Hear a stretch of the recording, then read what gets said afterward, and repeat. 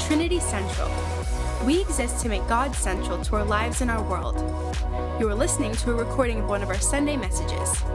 For more information, please go to trinitycentral.org. Series called Alive in Christ, and we've been looking at different areas of what it means for us to walk in Jesus, to have our lives set free and to live in the goodness of what God has for us. We've talked about how our identity needs to be settled in Christ, how we experience forgiveness, how we come into repentance. We've talked about healing of wounds, and we've talked about forgiving others. And then over the last couple of weeks, we've talked about fear, and I want to particularly come to a place this morning where we get to pray for freedom from fear. So the message this morning is we're going to be talking about free from fear, that Jesus sets us free from fear, and talking about how we can be delivered from fear and how we can walk in freedom from fear. So why don't we just pray together for a moment, and then we'll dive in. Father, we thank you so much for your love for us. We thank you, Jesus, that your perfect love casts out or drives out all fear. And I pray, Holy Spirit, that you'd help me this morning. I pray that you'd come on us this morning. I pray, Father, that we would walk in freedom from the controlling impact of fear in our lives. And that rather than being a fearful people, we would be a people fueled with faith, expecting great things of God and stepping into our lives, our general ordinary day lives, the decisions that we make, but also our spiritual life, what you have called us into, with faith that you have called us. So Holy Spirit, I pray for your power to come this morning. I pray that you'd overshadow us in the name of Jesus. Amen. Amen. So, over the past couple of weeks, we've talked about fear and the challenge of fear, and I just want to start by reminding us of a couple of things that we've learned, and then we're going to get into the detail of the passage. We've talked about how fear can control us and make us make decisions, and I'm going to unpack that a little bit more in a moment. But the Bible reveals God as two things, both sovereign, or supreme, which means that he is ultimately in control of all things. He has power over all things. Another word we might use for that is omnipotent. He is powerful in every situation, in every circumstance. There's literally no power that can stand against him. There's no circumstance that isn't under his control. God is sovereign and supreme. But the other thing that the Bible teaches us is that God is also good. That he is innately good. That he has never in any shape or form ever had a wrongful or a unhelpful or an inappropriate thought. He's never done something that was intrinsically negative or evil. Everything that he thinks, everything that he speaks, everything that he does, every action he takes is innately good because he is good. His whole nature, the nature of his being is good. Now, if you think about it, there are the two most terrifying realities that we could conceive of as a human race is, first of all, of a God who is sovereign but not good. Can you imagine a God who is all-powerful, but in his power is not really interested in our well-being, does not care? Cares only in that sense about himself? That is a terrifying prospect. The idea of an all-powerful being that has in some sense a measure of evil. That's a terrifying prospect. The other terrifying thing, maybe not as terrifying, but certainly terrifying, is the idea of a God who is good, but he's not sovereign. He is good towards us, but he isn't able to command and control all things. And so this idea that God is sovereign and good is the fundamental understanding of what it means for us to believe in Him. His nature, His personhood. He is both over all things and He is good. And the moment we begin to mess with one of those things, we end up in dangerous territory, we end up in difficult thinking. But because of our rebellion against God, and this, when I say our rebellion, I mean the whole of the human race. The whole of the human race, the Bible tells us, has rejected God's rule over our lives. We have rejected His command to us, and we've gone our own way. We've set ourselves up as the commander or the God of our own lives. And in that, we can see the devastating impact of that around us in the world, because we discover as we live our lives that we are not fully good. That actually there are areas of selfishness, self-centeredness, and even evil that manifest out of us that we think, my gosh, can you imagine for a moment if you were all powerful? Being honest about your own heart and your own soul, can you imagine if you were all powerful? Now, the devastation and the rebellion of the human race against God, we can see it so clearly. I mean, we're obviously living through this visible demonstration of aggression and hostility and this shocking devastation that we're seeing in Ukraine at the moment. It's a stark picture of what happens when man rebels against God and says, I'm going to live my own life. I'm going to pursue my own dreams at the cost of everything else. Evil is all around us. We see it in the world. And the consequence of our rebellion against God, the consequence of our refusing to trust God, is that we find ourselves in fear. The human race is an incredibly fearful race. Why are we in fear? Because when we stop trusting the one that is ultimately in control, we then need to find ways of controlling the factors that impact our lives. See, when we look to God as our provider and our protector, we don't need to control our lives. But when we're no longer looking to Him and we want to make sure that we get the outcomes we want, we need to become our own protector and our own provider. Yeah. We need to begin to act as God in our lives. We need to begin to take His place in order to work out our own safety and security. And when we reject God, what happens is there's this powerlessness that we begin to grapple with, and we seek to control the circumstances around us. Let me ask you a question. What do you fear? What do you fear? Maybe for some of us, fear is about housing. The recognition that we live in such an expensive city. How will I get by? How will I ever be able to own a property? So we're asking questions about provision. Maybe our fear is about being alone. Will I ever find a partner? Or will I be alone all my life? Maybe I should compromise my faith and my values and just settle for whoever comes along, even if they don't follow Jesus, because I'd rather that than be alone.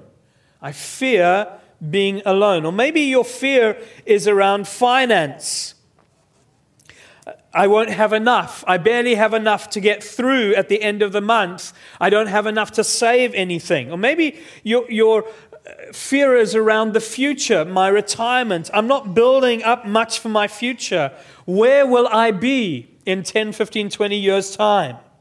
Maybe your fear is of getting found out, that what I have done in secret will be exposed and I will have to live with the consequences of it in front of others. Maybe your fear is death. I fear getting ill and dying. I'm afraid of that whole uncertainty of death. Or maybe it's the safety or future of your children. You feel the sense of their vulnerability in this world. You feel a sense of your responsibility for them. And you wake up day after day with a knot in your stomach wondering if my kids will be okay.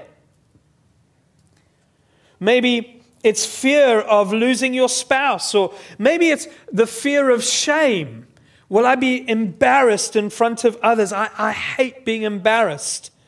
I find it so difficult to be truly vulnerable with others because I fear their ridicule and their judgment.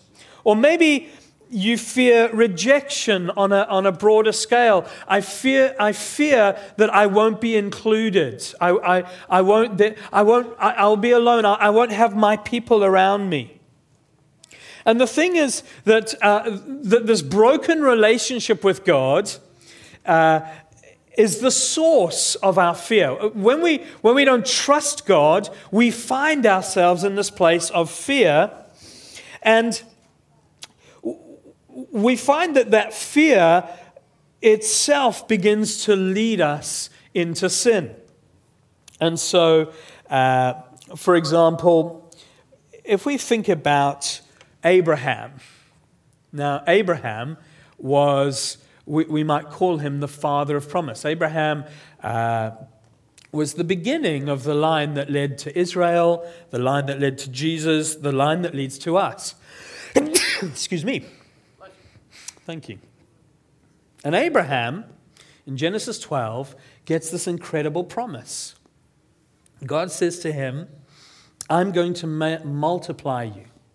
Through Sarah, through your son, I'm going to make you into a vast nation. And I will provide for you. I will bless you. And actually, I'll protect you as well. I'll bless those who bless you, and I'll curse those who curse you. The ultimate statement of protection. Imagine God himself fighting for me. I will bless those who bless you. Those who do me good, you will bless. Those who do me harm, seek to do me harm, you will curse. Provision and protection. God promises to Abraham. And through you, through your seed, I am going to bless every family on earth. The goal of what I'm doing with you here, Abraham, is going to be felt ultimately through every family on earth. I'm going to bring blessing to every single one. So Abraham and Sarah receive this incredible promise of God. But then famine comes on the land and they go down to Egypt. And Abraham begins to fear for his life. And so he hatches a plan. He says to his wife, Sarah, you're such a beautiful woman that when the guys in Egypt see you, they're going to want you as their wife. And so they'll kill me in order to have you. So pretend you're my sister. So Abraham, the guy who has this promise about the blessing of God and the protection of God and how God's going to use Sarah, the line that comes through him and his wife Sarah, he puts his wife in a position of incredible danger. Pharaoh looks at her, says, great, come be my wife. And Abraham puts the whole promise of God at risk. Now, we call Abraham the father of faith, don't we? And so what happens is that Pharaoh gets ill. God judges his household. God prevents Pharaoh from sleeping with Sarah. God speaks to Pharaoh and says, call my prophet. My prophet? My prophet, you mean the guy who lied to me? The guy who told me that this was his sister? Go and call him to pray for you that I might heal you. Do not touch her. See, God protects. But what's fascinating is that Abraham, because of his fear, acts in incredible disobedience, a lack of trust in God. He doesn't trust God that when they go to Egypt, they'll be fine. But God, even in his disobedience, And this is the gospel, friends. Even in our disobedience, God protects us. God saves us even in the place where we don't obey Him. Now, it doesn't happen once with Abraham. It happens twice. Not only does He do this with Pharaoh, He does it again with Abimelech. And he doesn't learn his lesson. But even more than that, we find that his son Isaac then does it with his wife Rebekah. Pretend you're my sister in order that they won't kill me. So fear can start to run down generational lines. And actually we can end up not even seeing fear, not even identifying it as fear, because it's so normal to us, because it's run in our family line. It was my grandfather, my father, or it was my mother, my grandmother. It's just normal to us. Fear often portrays itself as wisdom. Saul is gathering the troops. The Philistines have come to fight against them, and Saul gathers the troops. And one of the things that Samuel says, I'm going to come to you. Samuel is a prophet in Israel, and there's the sense that when Samuel comes and offers the sacrifice, we know God's with us, and we can then go into battle. And Samuel says, I'm going to come to you. I will come. And the Philistines are coming, and Samuel doesn't arrive. 4 days, 5 days, 6 days, 7 days, Samuel hasn't arrived. And Saul is beginning to see his guys deserting. They're getting full of fear and they're deserting. So Saul says, you know what I'm going to do is I'm going to just offer the sacrifice myself. Now, Saul is not allowed to offer that sacrifice. It cannot be a king. He's not allowed to do it. It's one of the commandments given to the kings of Israel. You're not allowed to do this. But Saul decides, I've got to do this. I've got to rally the troops. I've got to have the sacrifice. And so we can go into war from there before all the guys desert me. Now, I imagine Saul never engaged with the thought that I am fearful and therefore I'm making this decision. I imagine he probably thought of it as a good leadership decision. He probably thought this is a wise decision. And so often we can actually cloak fear with wisdom. Why are you doing that? Well, it's wise. So often God calls us into obedience. Often God causes us to have to wait for things, just as Saul had to wait for Samuel. And what's happening in that waiting process is that God is proving our faith. God is giving us an opportunity to choose to press in after Him and to believe Him for His outcome rather than resorting to our own methods. And so often we find ourselves in waiting periods where the thing that we're longing for, the thing we're asking for, the thing that we're believing for is not happening. And in that moment, we can either back away from it, we can begin to respond in fear, or we can move towards Jesus and say, I choose to trust you in this. So that this choice that is set before us is always, how will we act? We all experience fear. We all experience fear of different things. The question is, what will we do with it? Will we act out of that fear? Abraham acts out of fear. In fact, later on, Sarah acts. Hey, you can have my servant girl. What's she doing? She's finding a substitute. She's providing for herself rather than, she's saying the waiting is too long. Maybe it's never going to happen. I'll just provide on God's behalf. God doesn't want us providing on His behalf. See, fear encourages us to act in order to preserve ourselves. And fear diverts us from the plans of God for our lives. It melts away faith for the things that God has called us to. Now, when Samuel arrives, he sees that Saul has already sacrificed. And he says, listen, the kingdom is being taken away from you because you've acted in disobedience. And sadly, we can lose the things that God has for us when we act in disobedience.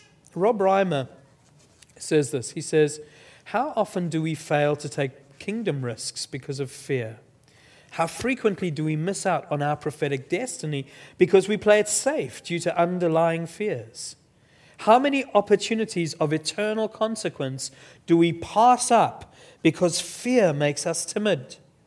How many kingdom ministries remain unfulfilled and eternal destinies remain unaltered because we fail to confront our fears? We must recognize and overcome our fear or forfeit our preferred future. So the stakes are high when it comes to how we operate regarding fear. Do we act out of fear, or do we confront fear and begin to act out of faith? To give in to fear is to rob ourselves of God's plans and purposes for our lives. And to give in to fear is to rob God of what He has in store for us. Now, the wonderful news, and I've already pointed it out, is that even though Abraham was disobedient, God still protected them. God still provided for them. God still honored the promise that He had made to them. And it is true with us. And so there's huge confidence that comes to us through the gospel that we don't need to walk in fear. We don't need to look at our circumstances and say, my circumstances define how I should act. We can look rather to the promise of God. And that's what a faith-filled believing people do. What we do is we say, despite my circumstances, despite what I'm dealing with, I fix my gaze on Jesus and I begin to follow Him in this circumstance that I find myself in. So the gospel frees us from fear. And this is, so right at the base level of who we are, the base level of what God has done for us, He frees us from fear by what Jesus has done for us. The gospel teaches us that because, and Doreen said it this morning, because of God's great love for us, we can hand over the reins to our lives and we can trust God to be our provider and our protector. When we weren't seeking God, He sought us. Do you understand that? When you weren't seeking Him, He came after you. When you weren't looking for Him, when you were maybe even looking in the opposite direction, He came after you. He pursued you. He said, I want you. I'll have you. When you, the Bible says, and Doreen read it this morning, when you were dead in your sin, when you were a son of disobedience, when you were a child of wrath, that is when Jesus, but God, who is rich in mercy and great in His love, that's when He pursued you. And so for each one of us, now, it may be that you have come to put your trust in Jesus. It may be that you're sitting here this morning and you don't know Jesus. You've never put your trust in Him. You've never said to Him, okay, I repent of living for myself, of making my own decisions for myself, of being my own provider and my own protector, and I choose to trust You with my life. Maybe that's where you're at today. Well, today you can hear the message of God's love for you, and you can make a decision. I'm going to put my life in Your hands. I'm going to relinquish control today. When we weren't seeking Him, He sought us. He saved us when we were dead. He made promises over our lives that none of us have deserved, and He called us to put our hand in His hand and to walk with Him. And so God's heart for us is to come right in close. It's not to be far away. It's to be right in close. I want you to put your hand in my hand and I want to walk with you. I want to lead you because I love you, because I'm with you.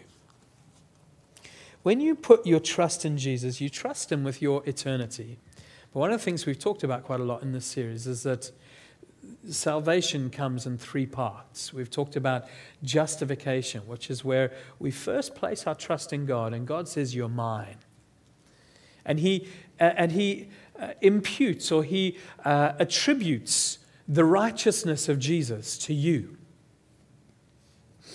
But then there's the process of sanctification where God says, now you're going to grow in this righteousness.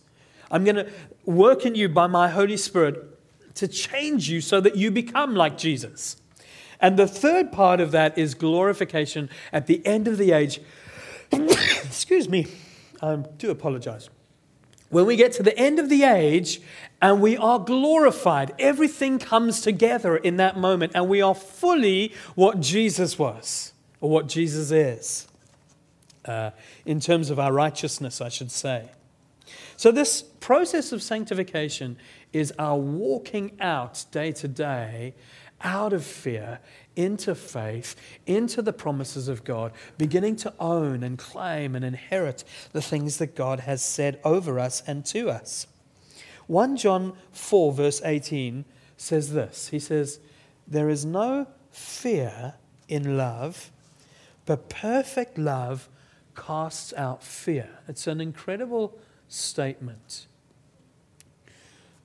John, one of Jesus' disciples, is saying, there is no fear in love. When you're loved, when you know you are loved, when you have understood the gravitas of the love of God for you, you will find that there is that love casts out fear.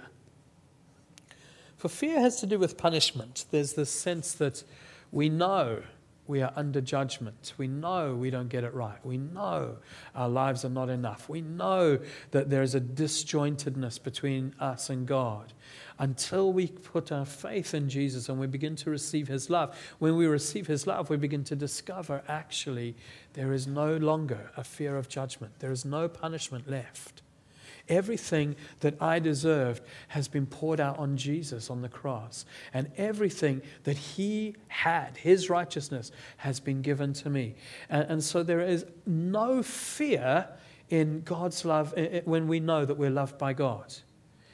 When we know that we're loved by God, it sets us free to live by faith, to walk into the things that God has for us.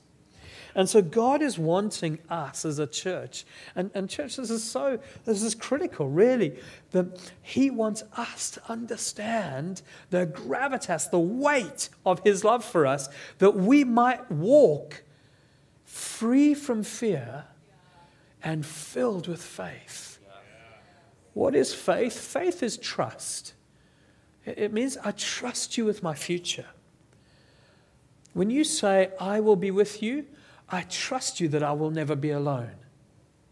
I trust you that the promises that you make to me, even if they don't happen in the way that I expect them to happen or in the timing that I expect them to happen, I know that when you make promises, you are faithful to fulfill them. I know that you will do that.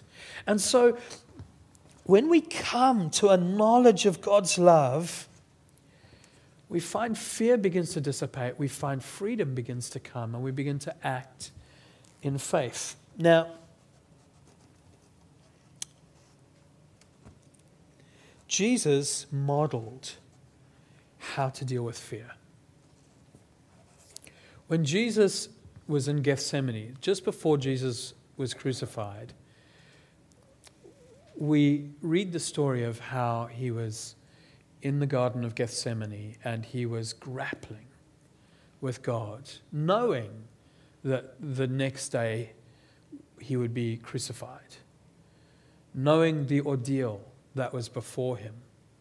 And Jesus tells us the emotion or the travail of His soul was so deep and so agonizing that He actually wept blood during that evening.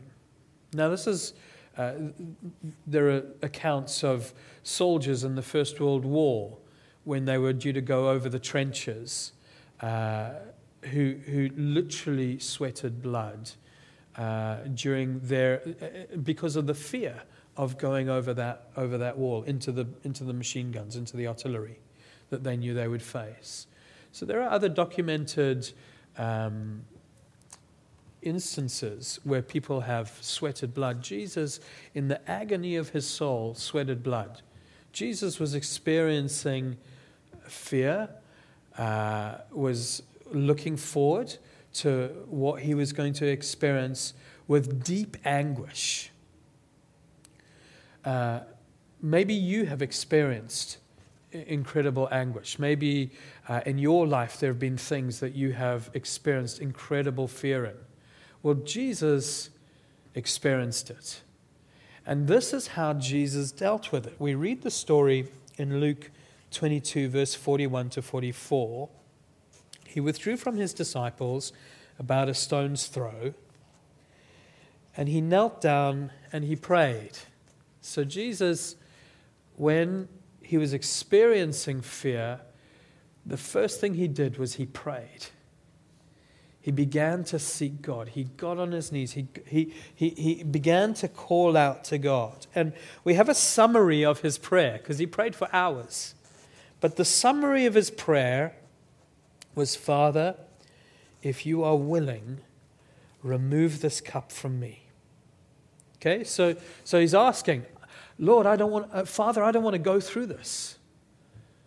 In his natural self, in his humanity, Jesus did not want to go to the cross. Jesus did not want to move into that place. And yet he says, nevertheless, not my will, but yours be done. So Jesus in that moment surrenders to the Father and says, I will do whatever you want me to do. Lord, save me. Father, save me from this, but I will do whatever you want me to do. So Jesus in that moment confronts his fear, but looks to the Father and trusts him. And it's interesting that Luke then tells us that there appeared to him an angel from heaven, strengthening him. And being in agony, he prayed more earnestly, and his sweat became like great drops of blood falling down to the ground. Jesus, on the back of that, acts in faith.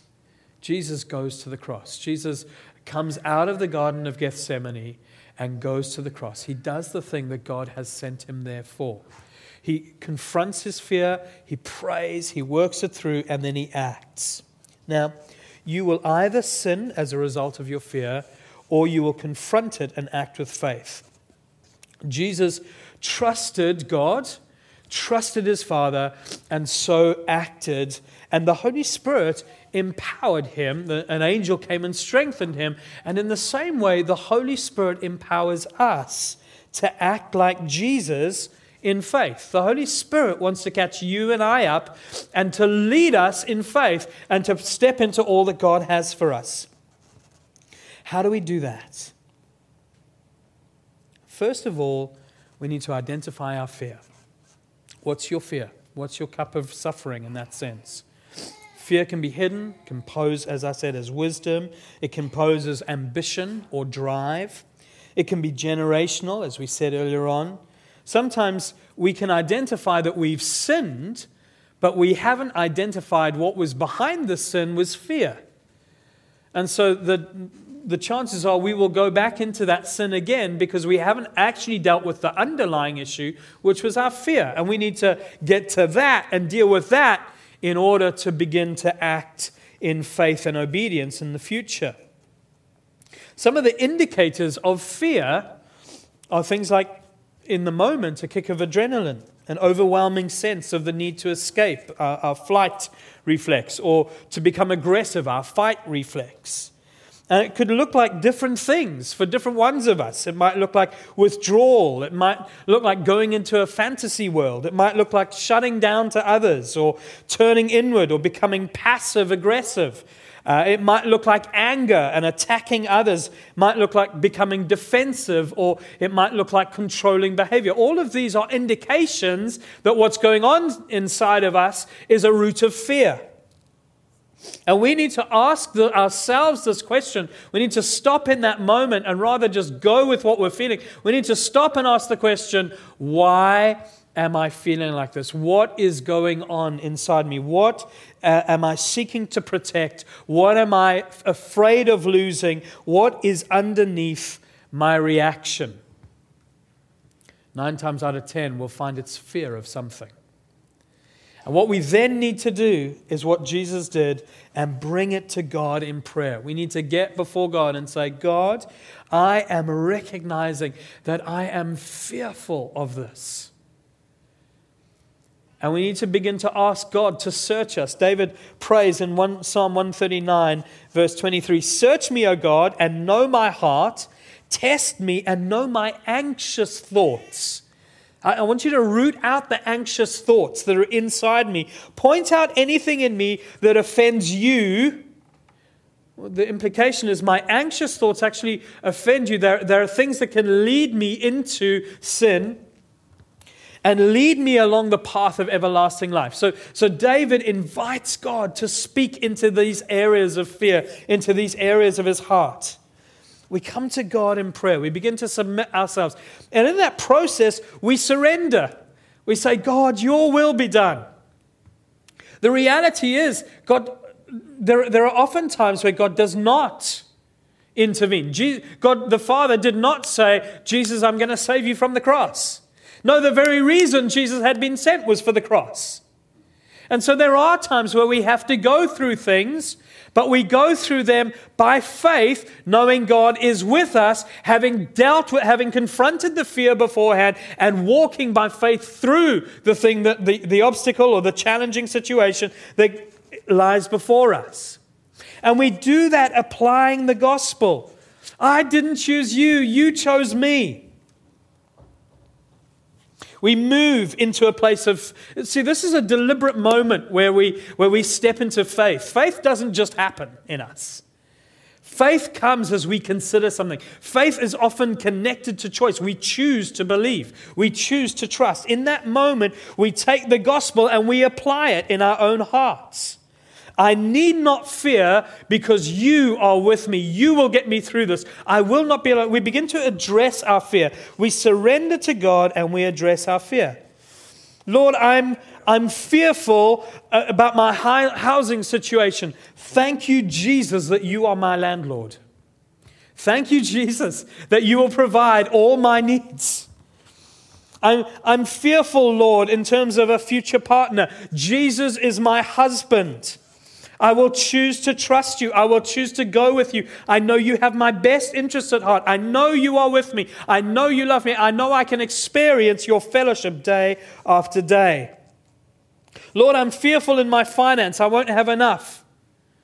Lord, you said that I'm more important than the sparrow or the lilies. You said that I'm more important to you, so I will trust you for your provision. I will trust you even though I'm struggling financially. I will trust you that you will make a way for me, and I will follow and make wise and godly decisions in the way that I approach my finances.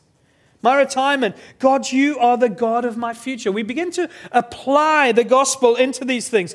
Death, I'm fearful of death. Lord Jesus, thank you that death is a gateway into glory. I get to be with you for all eternity. So we have to go here. We have to begin to enunciate these things. We've got to speak to our souls and begin to own that which is by faith. The safety and future of my children. The God who gave these precious beings into my care loves them more than I love them. He's more committed to my children than I am. He's for my children. He loves them. He is their protector and their provider in a way I could never be. He will be their protector and provider when their moment of making decisions for their own lives and their own future and their own spouses comes along. He's the one who's going to lead them through that. I can't provide for them at that point. I can't protect them forever. God will be the one. Jesus, thank you that you love them. And on it goes. Shame. I came into a relationship with God in brokenness. We all came in the same way. We came in with shame. We came in with brokenness.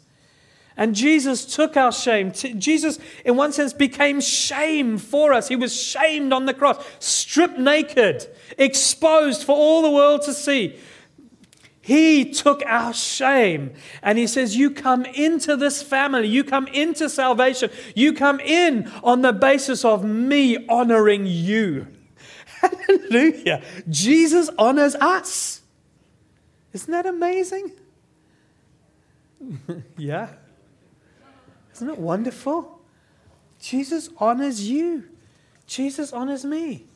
And he says, you can expose yourself. You can be vulnerable because I've done it for you. And I'm bringing you through this process into all that I have for you. I fear rejection. Do you know what? The gospel tells me I'm adopted. That means I was chosen. I was called by name. I was loved before the foundation of the world. He set his face towards me. He set his hands upon me. He embraced me. He said, child, you're mine. He gave himself for me. He loved me when I didn't deserve it. He set me in a high place with him, seated with him in heavenly places. Oh, I will never be rejected. I will never be rejected. So we receive his peace in this place of prayer. And often we need to learn to pray through to a place of peace. See, sometimes we come and we just pray, Lord Jesus, please take this fear from me.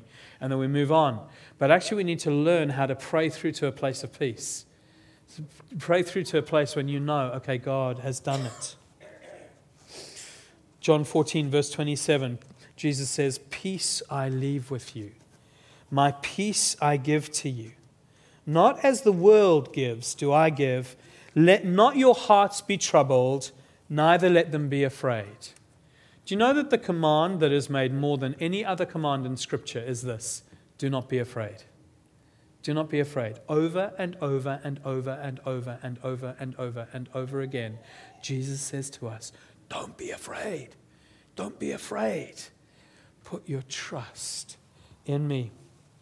And then in that place of putting our trust in God, he says, now receive power from the Holy Spirit to act in faith. Begin to step in to what I have for you. Step into faith by acting against fear in courage. Look your fear right in the eye. What do I fear? Look it in the eye. Ask the question of the Lord, how do I step into this in courage? How do I go through this? God's calling us. Listen, God is calling people in this room into adventures of faith. And right now, in our lives, there are all manner of things that might stop us stepping into that journey, that adventure that God has for us. Jesus is saying to each one of us, I called you for purpose. I've written promises over your lives. Will you trust me? So we always ask the question, do you love me? Jesus always asks us the question, do you trust me? Will you trust me? Will you trust me? Will you trust me? Over and over and over again. Yes, I love you. I dealt with that on the cross. Okay? I love you. It's written for you to see. Now will you trust me? Will you walk the walk of trust? And so we get this opportunity, moment by moment, day by day, to say, Jesus, I trust you and I'm going to step in to what you have for me. Why don't we stand together? I wonder if the band would come up. What I want to do is I want to read Psalm 23 over you. I just want to speak to you of God's heart for you. And then we're going to read it twice, actually. The first time, I want you just to close your eyes, and I'm going to read it over you, and I'm going to turn it from me to you. And then the second time, I want us to open our eyes and just read it on the screen slowly and speak it out with me. So we're speaking to God of His goodness towards us. And then I want to take a few moments to wait and to pray. And I believe the Holy Spirit wants to come to some people and He wants to deliver us from fear today. For some of us in this room, fear has actually become a very significant part of your life. And it's ruling a lot of decisions that you're making.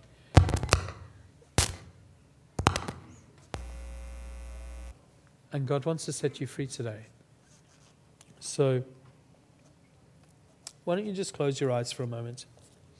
I just want to read this over you. Just try and drink in the words that I'm saying. And let's not have any music for now. Let's just keep it quiet. The Lord is your shepherd. You shall not want. You don't need to be in want. He makes you lie down in green pastures. He leads you beside still waters. He restores your soul. That's who He is. He's a restorer of your soul. He leads you in paths of righteousness for His name's sake.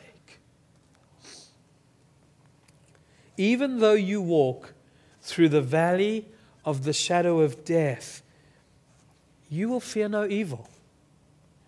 For He is with you.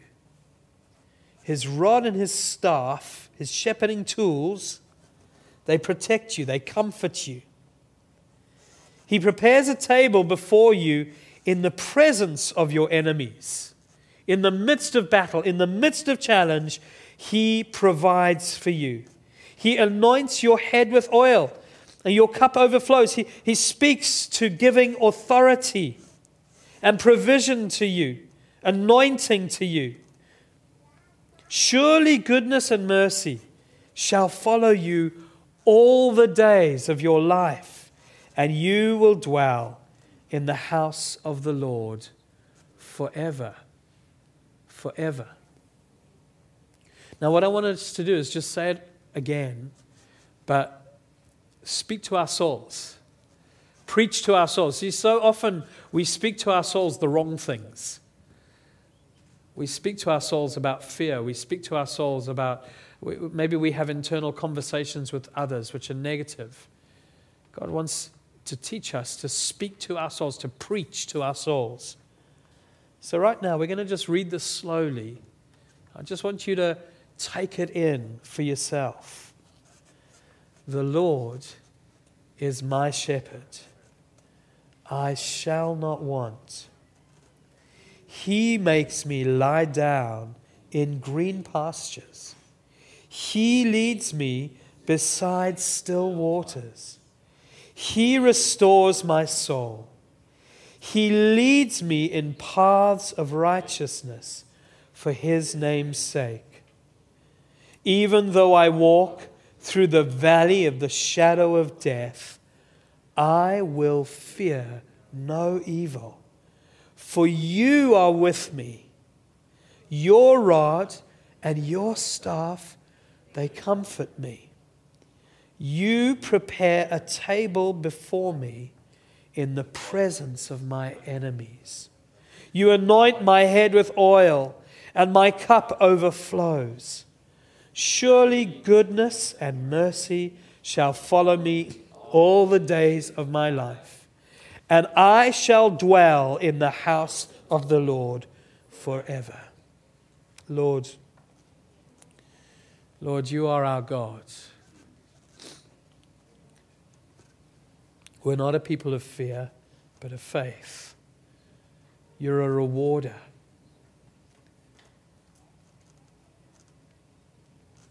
Just for a moment, we're just going to wait. But I just encourage you to wait with expectation. The Holy Spirit's among us right now. Maybe you just want to stretch out your hands to Him.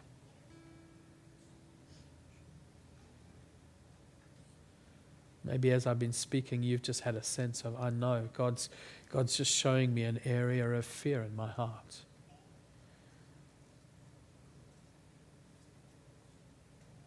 Why don't you just, in this moment, present it to the Lord?